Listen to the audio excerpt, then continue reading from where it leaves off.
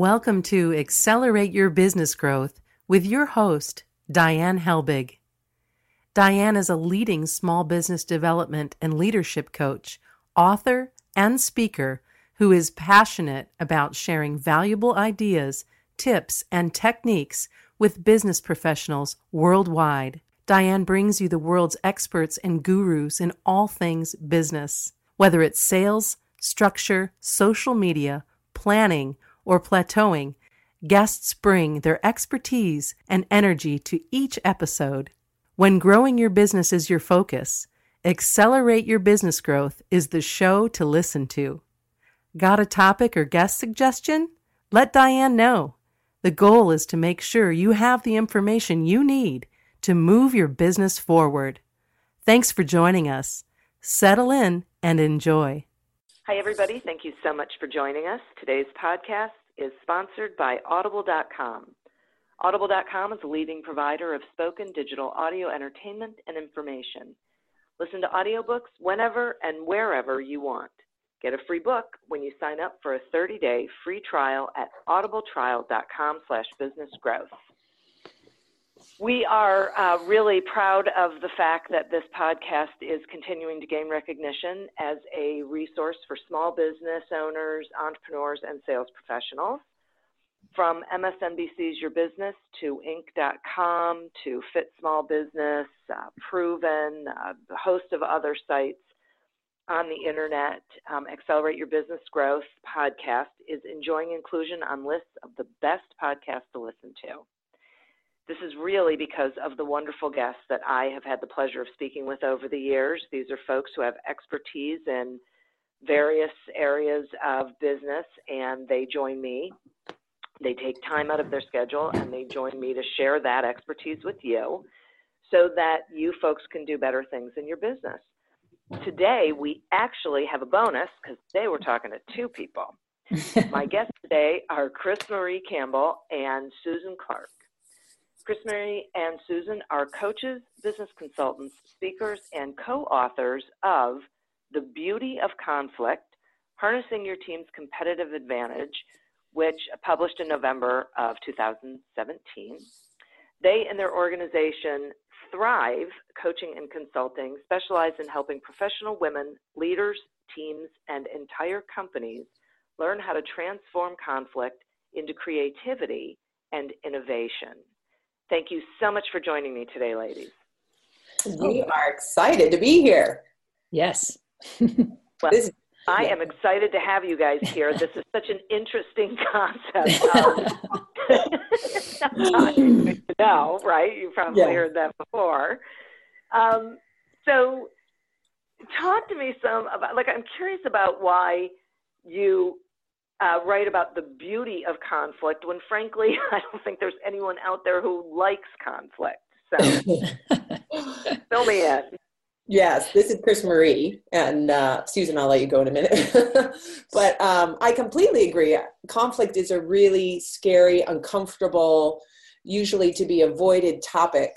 But we have found time and time again, actually in our own working with each other, that when we can hang in conflict, we get to amazing results.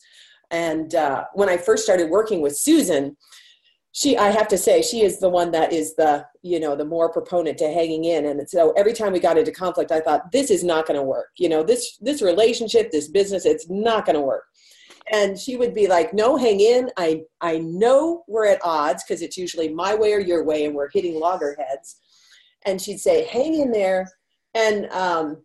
And we'd apply the tools that we teach in the book, The Beauty of Conflict. And time again, we would get to an innovative solution that wasn't my way or her way, but it was something outside of our realm of thinking when we first bumped into each other.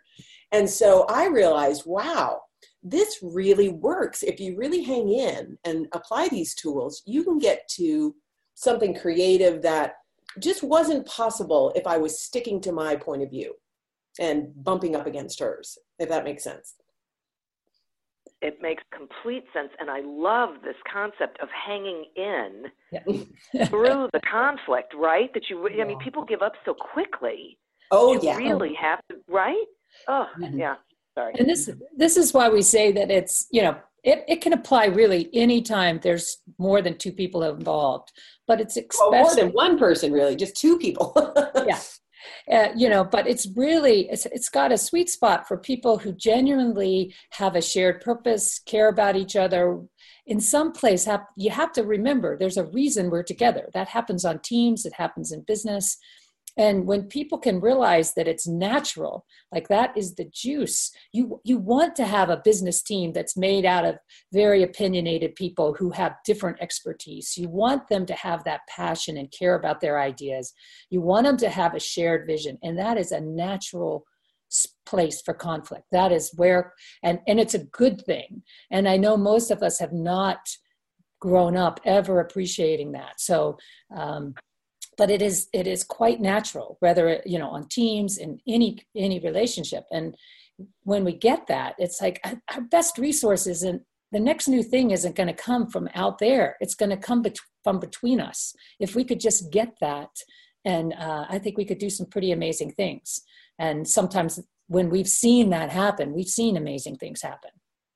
Yeah, this is Chris Marie. We've worked with clients over and over again who think, oh, we've got irreconcilable differences or we're getting nowhere. And when they do this concept of hang in, it's just amazing the results that they get. Innovative ideas that really hit the bottom line, and the level of fulfillment, because trust is built when you actually can hang in with conflict. And Susan taught me that, because I was the pro conflict avoider when we first started working together 17 years ago. So that is true. But no, this is Susan speaking. I will attest to that. No. And a lot of people we talk in the book about this idea that a lot of times the way that we have learned to cope with conflict, which has nothing to do with using conflict, is often what we refer to as a superpower. And I say that because even with Chris Marie, her ability to listen and navigate and get other people to talk about their ideas is something that is brilliant. And she can synthesize those ideas and help people pull them together. And the piece that was often missing was she didn't always show up in the equation. So that's one of those styles that is actually a superpower of hers. And that's often the problem, is that the way we cope has become something we're really good at. And I'm a very strongly opinionated person and can kind of take charge of something. And a lot of times have forgotten to bring everybody else along. So I've had to learn, though that can be a good strength, it's actually not necessarily a great thing in conflict. And it's much better to be able to have an opinion, but also sit back, listen, and not just, go my way. So that we've learned that over the years with each other, and we've seen it time and time again with teams, that very thing you've learned to do to be an individual superstar isn't necessarily that helpful in conflict or building a team. Yeah. And Diane, I was thinking, just even to define conflict, how we use it, because a lot of times conflict, people think of just fighting or yelling at each other, and that's not what we're saying. Yeah. We don't think that's healthy conflict, at least, although it can get messy.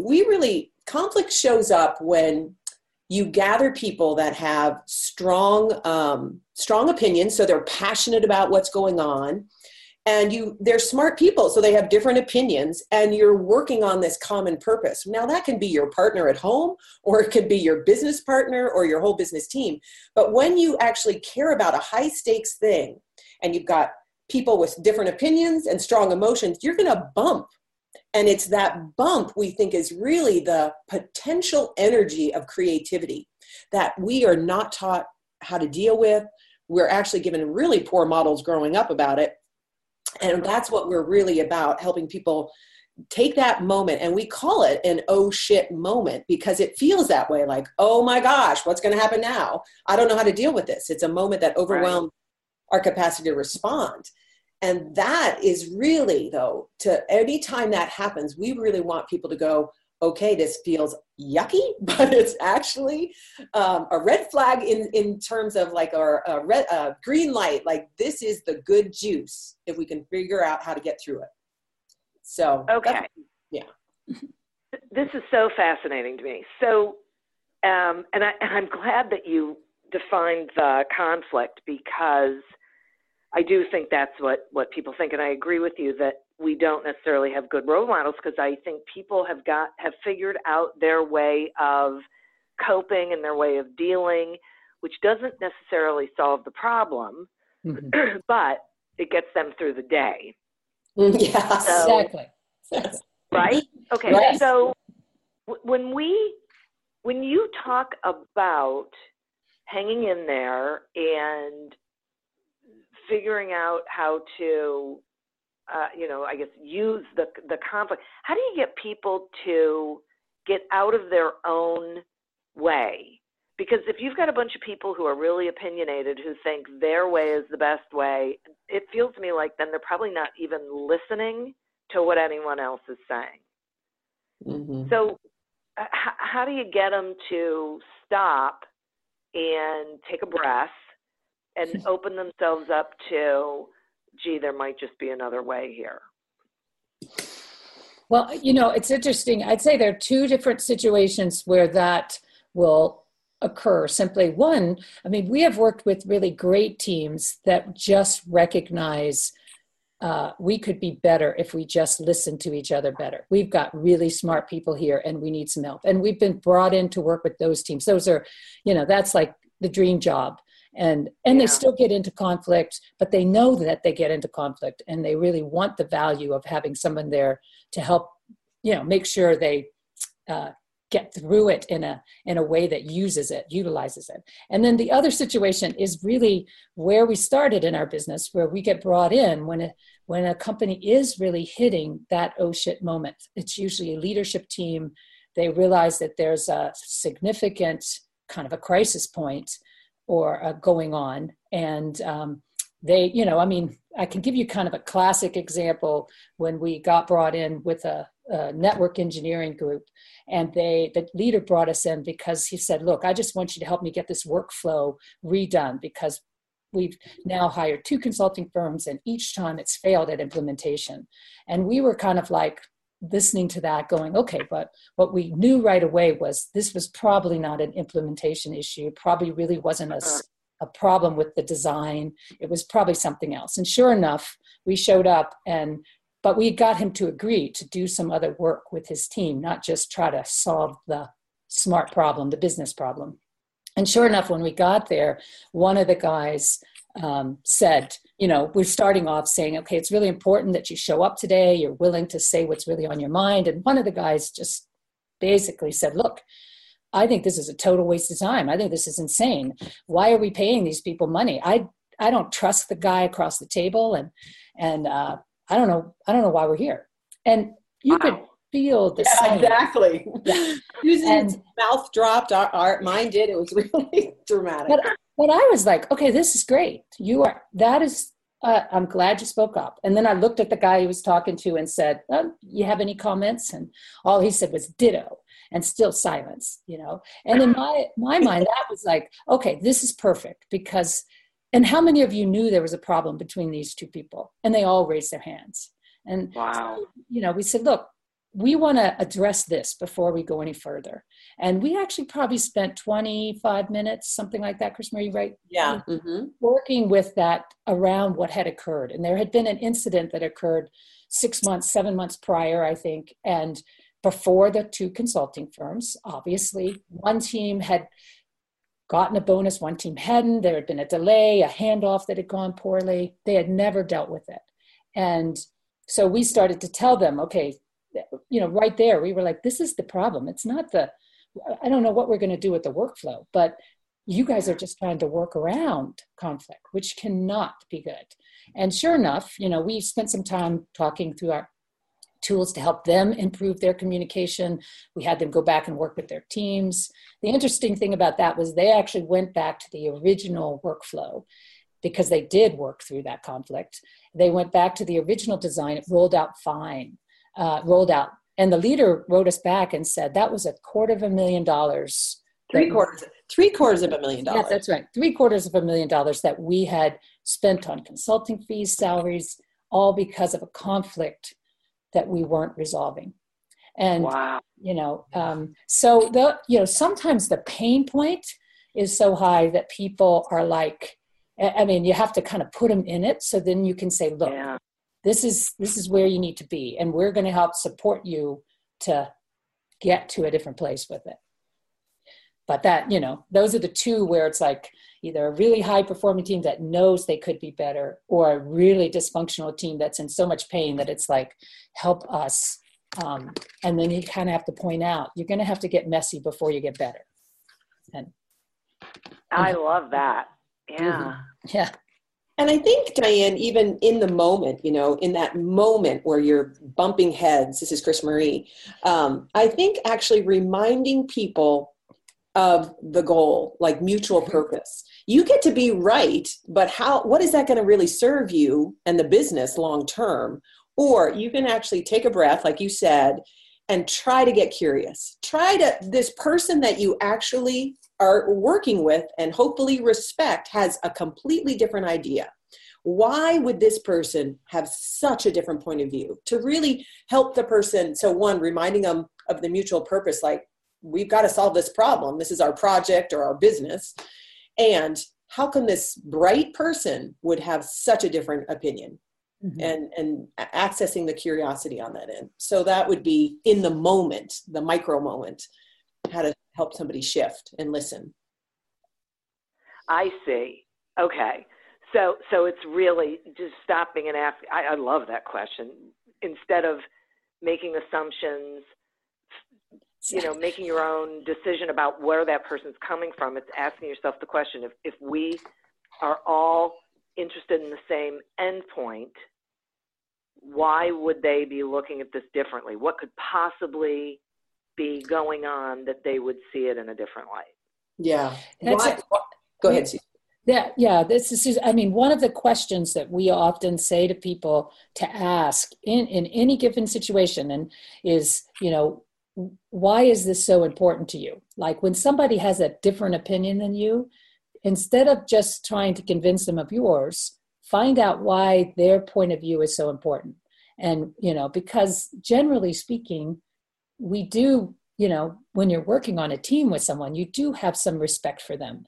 I jokingly say that. I have to admit, when Chris Marie and I started working together, our styles are very different. And there were times when I was like, I admit, I did not respect the way she would go about doing things. And I can probably say, Chris Marie, it's fair to say you were the same way. Oh my gosh, I thought she was an idiot. Like, what? Okay, that's, it's there.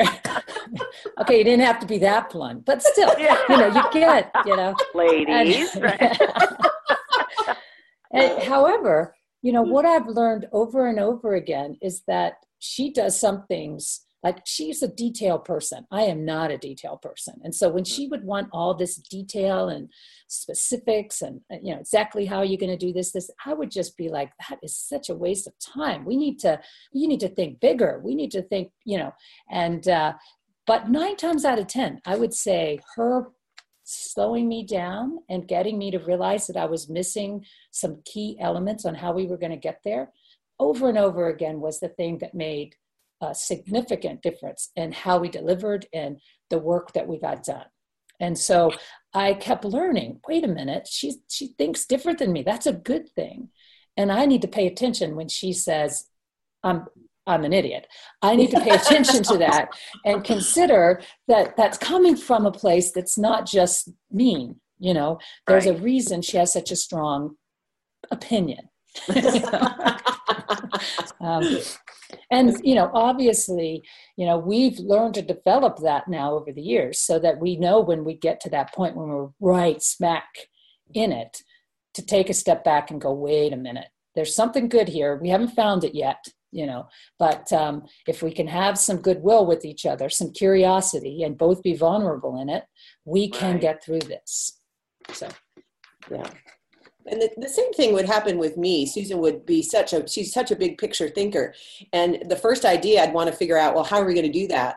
And realizing that I'm going to implementation way too fast. So, okay, we're going to brainstorm, have all these big ideas, and then figure out the details. So styles plays a lot into how we bump And until we recognize, oh, we just actually have different preferences for how we think about things or tend to go towards details or big picture or people or strategy, then it can help bridge those gaps, and we can start to appreciate where relationships do break down and respect is lost. Because that's another piece that we have to deal with when we're working with teams. And even my idiot comment is, how can I actually come back to a place of respect for this person and recognize they're just different than me. They're not less than or better. They're just different. Okay. So this is so interesting for me. You know, I don't know if, I'm sure the listeners are doing this thing that I end up doing, where I put myself in these situations and I think about, you know, experiences that I've had on boards or teams, and absolutely going through this. And one of the things that I love, I think most about this, is the being curious. Because if you can just stop yourself and even just ask the question, okay, explain to me why this, you know, how you're seeing this. Explain to me why you're really sitting on this point. Explain to me how your viewpoint of this, what you think matters, just opens up where that other person is coming from. So then, you know, if you can really be open to it, you might see things that make you take a step back and go, okay, right. Like you guys were saying, okay, wait, we're in implementation way too soon. I got to take a step back. So I say that out loud, and then the next thought that comes to me is, there's a certain degree of confidence and self-esteem that is probably attached to being able to listen to somebody else. You know, this is Susan, in the book, we do talk about the idea that when you want to shift from this, your coping stance to where you're kind of diffusing or, you know, opting out of conflict to really getting into it, that there's three key pieces. And one is what we refer to as the me. And the me is the ability to stand in your own point of view, opinion, story.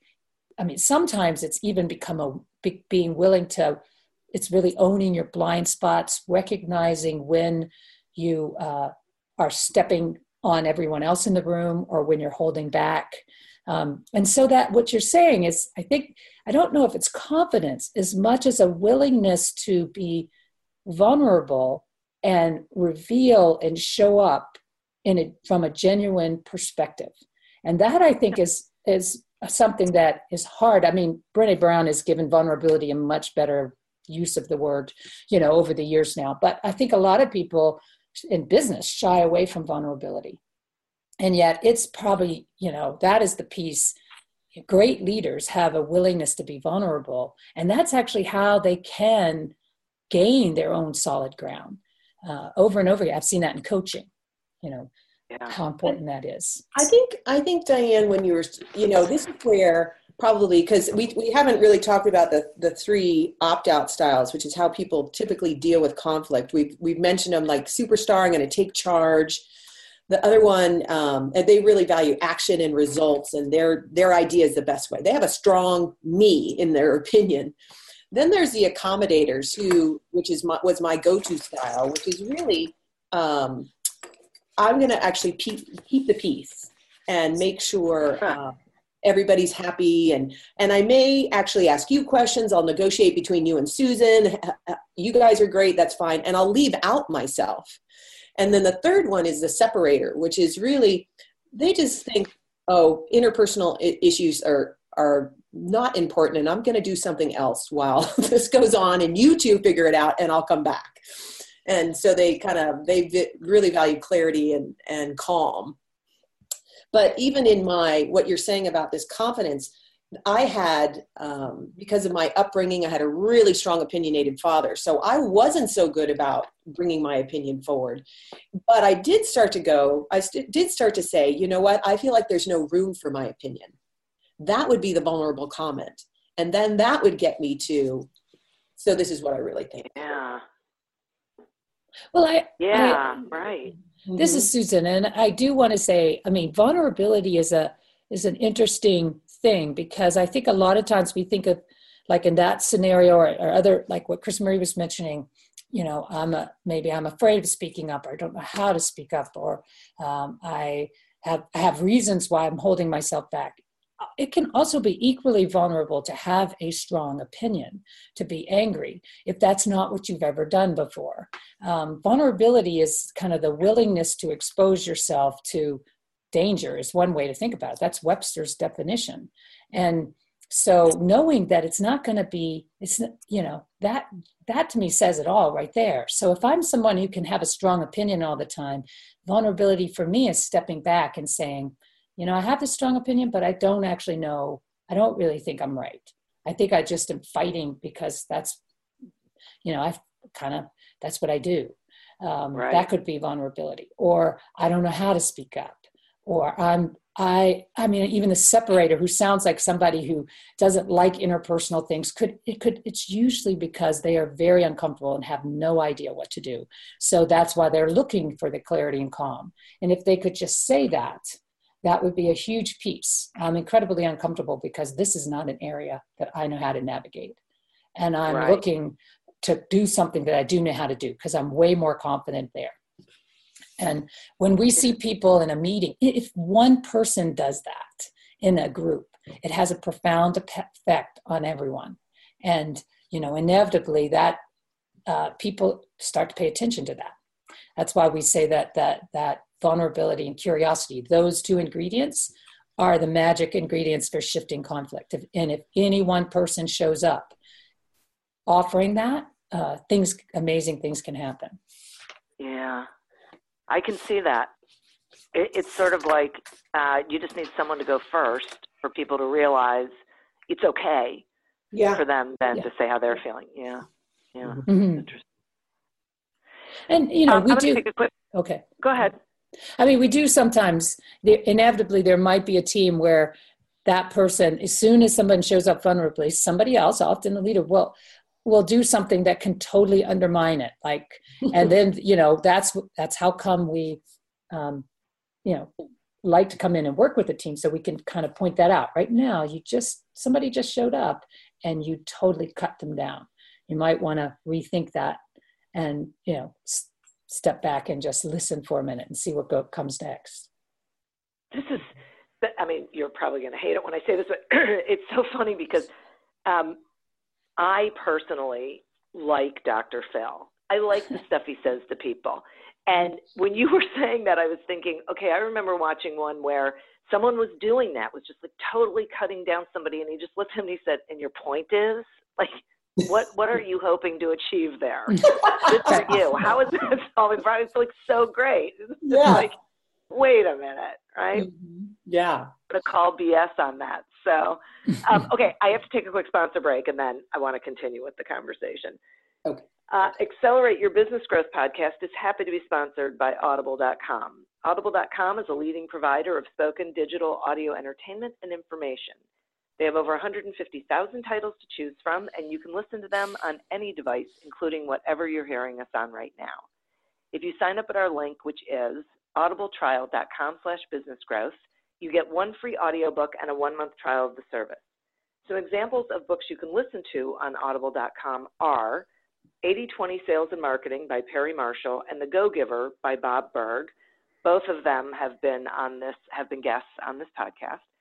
So visit audibletrial.com/businessgrowth, explore the books that are of interest to you, and receive one free audiobook when you sign up for the trial. Today we're talking with Chris Marie Campbell and Susan Clark about the beauty of conflict in business and in life. And yes, you heard me right, I did say beauty. And quite frankly, when you listen to this conversation, you will understand exactly what we're talking about. So, ladies, let's talk some about the result of sort of dealing with conflict, or the pseudo dealing with conflict. What would that look like, and what ends up being the impact? You mean when conflict really isn't dealt with, it kind of goes underground? Yes. Yeah. a lot of, we call it corporate cancer when it happens. Because when things aren't really put out on the table, people think, oh gosh, great, we dodged that bullet. We don't have to deal with this. And what happens, it's like wildfire outside of the room, because you have the meeting outside of the meeting and everybody's gossiping about it because everybody saw what happened and felt just as uncomfortable. And it really breaks down trust, starts the gossip chain, which we think is horrible in any kind of relationship, and undermines results. Teams and businesses get to much less clarity, and people aren't bought in because, and trust breaks down. So it's really toxic to an organization, a team, a relationship, anything like that. This is Chris Marie. Susan, I don't know if you have something to add to that. Well, I do think that's kind of the alter issue when conflict doesn't get dealt with and goes underground. And I also think the other, aside from that, is teams that sort of deal with it but don't really deal with it stay mediocre. So there either becomes a kind of a crisis point, or teams stay average, and meaning that they are working at either the leader's level of smarts or the loudest person. And instead of actually getting to much more collaborative and juicier possibilities, but you're not going to get there if you don't deal with it directly. And that's why we say it is messy sometimes. Yeah.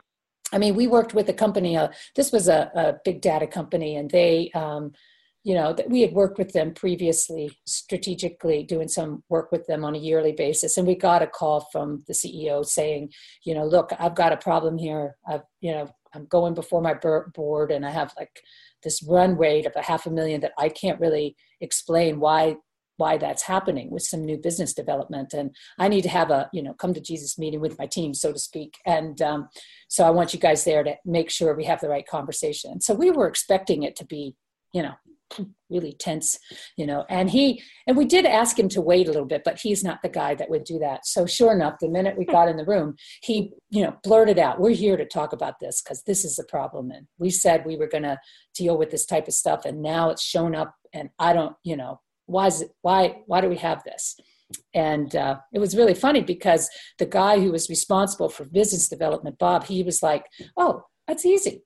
I could tell you exactly why that's happening. I wanted to use new engineers to do this, use our engineers to do this work, but I couldn't get them, on board to help me out. So I had to hire outside people. And I'd say that's probably about $500,000 right there. So in the consulting fees. And then the woman who was in charge of the engineering bread and butter side of the business, she said, wait, don't throw me under the bus. You came to me with some half-baked idea. No way was I going to take our key personnel off of what they were doing to come do something that wasn't ready to go. And right in that moment, that's what we really think is the kind of classic oh shit moment, because they were right in it quite quickly. And what happened, what was interesting was they had actually been building up to that for probably 6-9 months, because they, what had happened was the CEO, Mike, had been dealing with each of them separately because he didn't want, he knew there were some differences and he wanted them to each do their best job. So he was sort of managing them one-on-one. And the cost of that was that he wasn't having them deal with this conflict between them. And Bob, who is basically the superstar, had just gone and gotten the job done. And Peggy, who was the separator, was like, hey, until I'm not going to give you resources. They both had a point, but the cost of it was huge to the company. And when they had that conversation, they really realized they needed to get better at getting messy and dealing with that more effectively. And we've continued to work with them, and they are very committed to, getting into those messy situations and have really turned things around as a result of it. But I would say up till then, it was kind of, they were doing okay, but they were in silos doing okay. And that's what I mean by it's mediocre at best. Yeah. So that is such a great example. And I think you must see that happen so often that people don't get the players in the room, or don't have the people, deal with each other individually, or, go straight to the source, I guess is really what I'm saying. Mm-hmm. So you end up with not even just mediocre, but probably, a situation that spirals out of control because you're not really ever dealing with it. Right. I mean, I think it's really, this is Chris Marie. I think people think, I'll be efficient and I'll just talk to this person one-on-one. But it definitely is a suboptimal solution because you aren't actually looking at the bigger picture, like all the elements. And we're not big for consensus. Don't get us wrong. But we are big believers in having that kind of passionate ideological debate and seeing that bigger and how you bump off each other and knowing the impact. You can't do that with just one-on-one conversations because the whole equation's not in the room. Yep. Yeah. We also, this is Susan, we also believe that it's, because the other thing, efficiency is one thing. And a lot of times people don't want to say something that they think is going to, this is probably not going to sound right, but they don't want to hurt somebody else's feelings. They want to, sure. They like the people on their team and they don't want to upset them. And, I would say as coaches, I don't know how many times I've been brought in to deliver a message that would have been way better if someone's teammate had been willing to speak up and say what was going on. Now, I'm not saying I can do that. I do it. But I think it, and I often tell people, it's going to hurt that person's feelings a lot more when they hear it from me and they don't hear it directly from you. Don't kid yourself. You're not actually doing this for them. You're doing this because you are too uncomfortable. That is so true. And frankly, I think really on executive and leadership teams, I find that, I always say, I think it's, you're not very courageous if you haven't been able to tell your own teammate something that you're now telling me is a problem with them. And, you might want to, there's a lot of books out there about the importance of having backbone and speaking up. But if you don't have the heart to tell somebody the truth and you're paying a coach to tell them, you might want to look at that. Why aren't you doing it? And so, because I know it's hard, it's like, who wants to tell somebody? Chris Marie gives me feedback of all types, and it's never the most comfortable thing. But I'm so grateful that I have a teammate that will, and that's something we talk a lot about when we're working with teams. Will you have that tough conversation? Even if it may sound mean, it may sound harsh. How can you have it? And I think you can have it with vulnerability and curiosity. And that's what makes the difference between a mediocre team and a great team. And having that conversation, this is Chris Marie, having that conversation directly, then you have your teammates back or your business partners back if you're willing to say something to them versus everybody. It's like the emperor without clothes on, everybody else sees it. And they are so surprised when they hear it and hurt. When it's delayed, it's from somebody else. It's not pleasant. Yeah. Yeah. Right. And this concept of really, you just perpetuate a mediocre team. That is not what people are shooting for when they put when they put their team together, when they put their company together. And what they really want is they want that innovation and that creativity and that hitting these things out of the park. And it takes everyone having buy-in. Right. And so it sounds to me like being able to harness conflict helps people really have buy-in because, as you say, then they know their teammates have their back and respect them. Right. Yeah. Yeah. And I tell you, it really strengthens people when they see that they can get messy and get through it. Over and over again, we've seen that. And we've seen some pretty ugly situations. I was in a situation once where these two men stood up pounding the table across from each other. And I think everybody in the room was, including this was not when I was working with somebody else, another consultant. And even I think he was thrown off. And I was just like, okay, look, we need to deal with this, You like sit down. I said, I'm glad you're speaking up, and now you need to sit down and we need to deal with this. And I'm okay if you have a lot of angry things to say to each other. I think you should say them, but you're not going to say them pounding it on the table. Yeah. And I was surprised how, I said, I'm okay if you have some stuff to say, but let's say it in a way that it can be heard, not scaring everybody in the room to, think you're going to do something crazy. So I think they were surprised that I'll bet. Yeah. But let's talk some about, I want to pull on that, because let's talk about and how this all impacts employee engagement. Because I got to imagine that the other people in the room are making their own assessment of how engaged they're going to continue to be if they are in an environment where conflict is not being handled effectively. Mm-hmm. Yeah, this is Chris Marie. It's until you actually kind of develop a culture where people are engaged when they feel like they can speak up and be themselves, because that keeps them passionately engaged and feeling like, hey, I can be me here at work, is, within the bounds of the construct of work. But when people think, I can't do that, then they start to pull out, and it feels their passion goes down a lot. You think about why all of us start our own businesses is because we want to be more independent and be able to be ourselves and speak up and say what we want. And so if I'm running a business, which I am, helping other people who I work with show up more fully is incredibly powerful for their buy-in and leaning into the loyalty of the company. And I get more of their creative ideas. But you have to model that, because otherwise, and we often pick on the leader.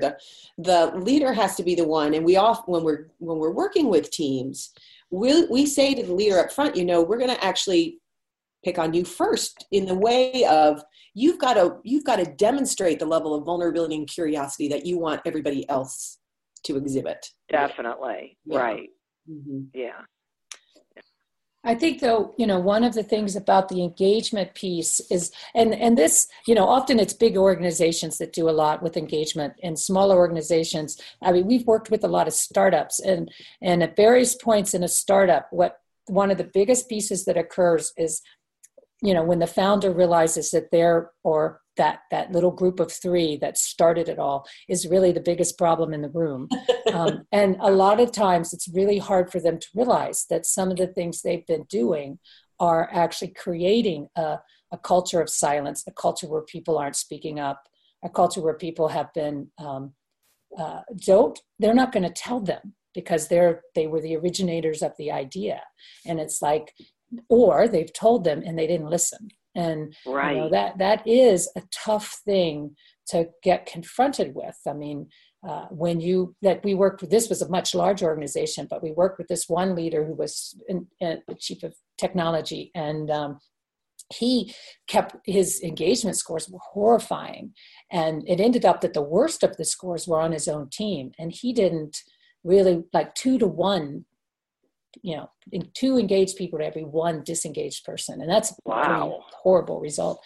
And finally, he realized, this might be, is partially my problem. And we had the chance to work with them, and they did have some and it ends up the biggest issues were with some of the things he was doing. And to his credit, he hung in and listened and made some tough decisions, because one big piece was he had a guy that worked with him who he loved working with, who was just not a team. Yeah. And it was really hard for him to deal with the feedback of the impact that was having on his team. And eventually he did deal with it. And now, after working with them, the results went to 12 engaged employees to 1 and have continued to improve. But it's, but it took him being really to realize, I'm a big part of the problem. And so often I think it's hard, especially in small businesses, startups, things like that, where you got these people who had great ideas but have never really worked with teams or with people. And that skill set may be a little different than the one that got the company going. And it's a whole different thing at that point. Mm-hmm. Yeah. For sure. Yeah. Okay. So talk about this. So you've talked about this oh shit moment, which I love because I can feel it. Talk to me about the oh shit kit. And yeah, so right. Go for it. So, well, one of the things, and this is from my background, I think this is Chris Marie, I was terrified of conflict. Bad things happened when Dad was mad when I was growing up. So I experienced a lot of oh shit moments that I kept trying different strategies and keeping the peace and, all that stuff was really important. And this happens in business meetings where a team gets together and they're talking about a business idea, and all of a sudden everybody has different ideas. The intensity, conflict's going up, the stress is going up in the room, and people are getting driven to what we call a low performance state. And at the top of that low performance state, they're trying to make business decisions. And you've got people that are in their coping styles, fight, flight, or freeze. They're not really thinking very creatively at all. And so we wanted to develop, and we did develop, an oh shit kit, which is a series of tools. When you purchase the book, The Beauty of Conflict, you get access to this free bonus material, which is the oh shit kit is one of them. And it's actually simple tools. I'm a mind body coach and an elite athlete. And I had to learn how to discharge my nervous system to more of a relaxed state in the moment of that meeting, to actually access more of my creativity and brain power.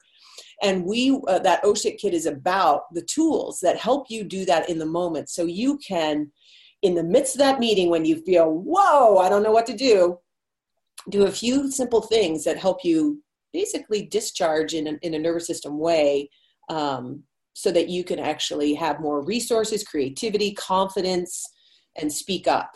And this was even proven, we were listening, forget what, but kind of tennis players, elite tennis players, that what they did in between, the ones that were the best, in between each, what is it called, a set, Susan?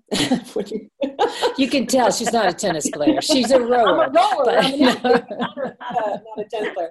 In between each set where they go and sit on the sidelines, they wouldn't mentally practice. They would completely disengage and relax. And those were the ones that had the most energy and clarity when they went back out on the court to play.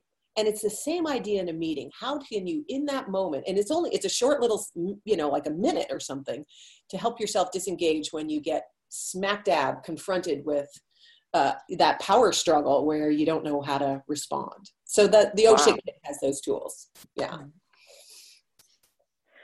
Wow, that sounds incredible and so valuable. I completely get it, because you can get so wrapped up and reactive instead of responsive. So it sounds to me like this kit gives you the opportunity to be responsive.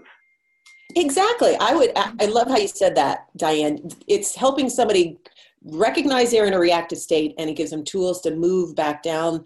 We have a curve in the book that you can see, but it's come back down to that responsive, high resource state to really, show up much more fully and calmly in there. Yeah. Mm-hmm. Neat. All right. And in the book, you also talk about the check it out model for conflict. Can you talk a little bit about that? I'll take that one, Chris Marie, because that's my, so the check it out model is really this idea, because most of the time we fight or we get into conflict because we think we have the right idea, or we're just sure we're going to be told we have the wrong idea, whatever, the desire to be, we need to be right. And so the check it out model is really all about looking at the stories that we're creating, the way we put the information together, and being willing to actually break it down inside ourselves. But then the real key is to be willing to check it out with our teammate, someone else. Here's how I put this together. Do you agree or disagree? Or what do you agree with? What do you disagree with? And that check it out model we've seen have really profound impact in so many different ways. I mean, we did a leadership development program in a company, and there were these two people that were there, and they had been at another company together 5 years prior and had left, like not speaking to each other, and had come into this new company and were sort of forced to work together. And in the course of working with the model. We were introducing it. We were talking about them. They had broken off to do some work practicing with it. And those two came back and shared that they had actually worked out this difference from 5 years ago simply by checking out their stories. And they were blown away by how different each of their stories were to actually finally do that. They had never spoken to each other back then. That had created even this huge gap. And so they did it in a short amount of time. So checking out your story, check it out, is, I think, something that is life-changing for people when they're willing to do it. Yeah, no kidding. That sounds really powerful. Mm-hmm. Yeah, we outlined it in the book, and we also, it's another free resource. We give actually a worksheet so you can take a situation and break it down and prep for it to have that, use the model, check it out on a conversation that's important for you. So that's another free resource when you order the book. Mm-hmm. Wow. I got to tell you, I mean, there's so many things that I love about this, not the least of which is this is not a word, but I'm going to use it anyway, the realisticness of your approach. I mean, you put it out there, you own it, you say, listen, this is the reality, this is what goes on, these are the coping mechanisms, these are the styles that people are using, and this is what it's doing to you as an individual and your organization as a whole. I love that. Oh. I love it. Well, I love that it comes across, Diane, because when we wrote the book, we actually picked 3 values that were kind of driving our book. And the first one is real. So being real. The other one is practical, because we give tons of practical tools. And then relational, because we think relationships are the key to results, whether that's 2 people or, 15. So, and it's an interesting thing, Diane, because I think people believe, there's so much out there about how to build respect or, be respectful. But the problem is, for me, I think that's a misconception, because respect is self-defined. So what respect looks like, so when I say, we should be able to have respectful conversations, we can't unless we actually agree to each show up and say what that would even mean to us. And likely it's going to mean something different to each of us. And so many times, so many things I've seen about managing conflict and dealing with conflict are actually teaching people how to do things that don't get them to being real, and don't acknowledge the fact that 9 times out of 10, a difficult conversation is going to be just that. Difficult, messy, and ugly. And there is no way around it except to go right smack into it. And that's a piece I really, no amount of, trying to say it politely, nicely is going to avoid that discomfort. You just have to be willing to feel that discomfort and do your best to say vulnerable and curious in it. Or when you're not, even saying, right now, I am not curious about you. I'm defensive. Yeah, that's being vulnerable. Really. Yeah. So. Yeah, absolutely. Right. And the reality of it is, tools, even the Check It Out model, which I think is an incredible way of working with people. Tools are only as good as the people standing behind them. And, they can be used for good or bad. And so really the key in any situation is our willingness as humans, looking at each other eye to eye, seeing what's the story behind those, that other person sitting across from me, and being willing to recognize that it's going to be different than mine. And there is more than one reality. And when we get to that point, then we get the opportunity to really deal with the differences and discover something way more creative on the other side of that. Yeah. I think when people, this is Chris Marie, sometimes people, just write off somebody, like, well, fine, I'm just not going to deal with it. Yeah. And I often wonder, wow, what's going on inside of you that's triggered so much that you can't actually make space for a different reality over there. And it's not like I haven't, bumped into that same moment, but I've been challenged to, can I actually get curious about what's happening inside of me? Because if I'm that backed up, something's triggered inside of me versus always blaming or making it about the other person. Right. Mm-hmm. Right. Mm-hmm. Yeah. Yeah. And so I guess that, some people just have to get into enough pain, right? Enough, oh shit, that they say, okay, something's got to be better than this.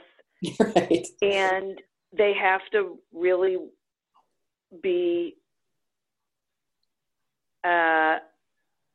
there's so much to it. They have to be open to the idea that it could be something going on with them. And I think one of the most important parts here, and I don't think we do it enough, is being able to say to ourselves, I wonder what's going on with the other person that is leading them. This is like a weird thing, but I think about my mother when you're talking about this, because she'll get upset with somebody, or she'll say something, and I say to her what she actually used to say to us when we were growing up. Okay, well, there's probably something going on there you're not aware of.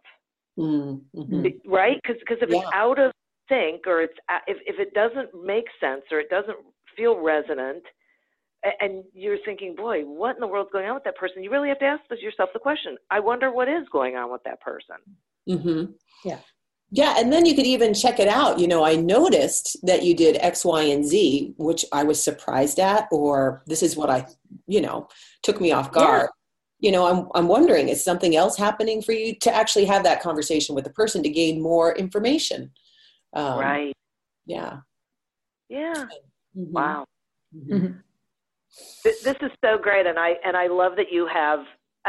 So I said that the realistic part of it is really great, and the practical. This is what people can do to really work through this. So first, I want to say how much I appreciate you guys coming on and sharing this, and like listening to the two of you and your passion and just the experiences that you've had. It's really fun for me.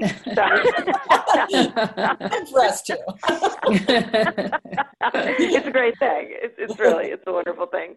So thank you. So will you tell my listeners how they can get the book, how they can, get in touch with you, anything you've got going on they should know about, please? Absolutely. So the book's The Beauty of Conflict, and you can Google it on Amazon or go to Amazon and buy it online. We have the Kindle and the book format. You can also go to our website, which is www.thriveinc.com /beauty of conflict. And it's right there as well. And in the book, we tell stories. We make short little chapters so that you can pick up the book. It's like it could be a reference book. But the biggest compliment is Susan's sister, who's a real literary person, said she's, poo-poos business books. And she goes, oh my gosh, it reads like a novel. So I thought, hey, if we have her attention, that's a good thing. So I took that as just a really nice compliment. So we have stories and tools that hopefully are relatable to a lot of different situations. So people, just like you were saying at the beginning, you're stepping into these situations and, oh, I was on this board or on this team. We hope that happens. So The Beauty of Conflict on Amazon and thriveinc.com are the two areas you can contact us. Wonderful. That also, you're welcome. We also do a regular newsletter, things like that. So you can sign up online there, or reach us through that method. Yeah. Great. Yeah, that's great. And believe me, I think everyone who hears this episode can relate to this, that they are plugging themselves in with a situation they are either in right now or that they have been in, and can absolutely see this. And I would say for the listeners who are leaders in organizations, are owners of companies, you really get the book. Really, seriously. And I don't always say that. Let me just say that is not something I always say. But what a valuable resource and tool for being able to help your organization be the best that it can be and not be mediocre. It's great. Yeah. And it'll even apply to at-home relationships. When you leaders out there do buy the book, you're going to find that it applies at work, but it also applies at home. At any relationship that you really care about, learning how to have these tough conversations and making space for each other is very powerful. So, yeah, no kidding. Yeah, it's great. Awesome. Well, thank you so much. And I always like to thank the listeners because they're who we're doing this for, and our sponsor. Get a free trial and a free audiobook by going to audibletrial.com/businessgrowth to sign up. As always, continue to prosper and be curious. And until we meet again on another episode of Accelerate Your Business Growth, goodbye and good day.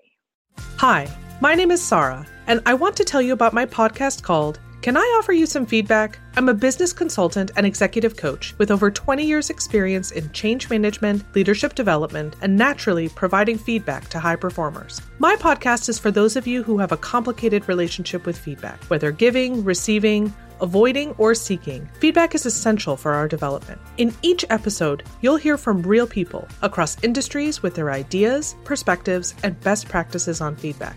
I'll also be sharing business bites with you, simple explanations of organizational tools, management techniques, and leadership philosophies that will help you and your businesses thrive. You can listen to Can I Offer You Some Feedback on your favorite podcast app or learn more at evergreenpodcasts.com.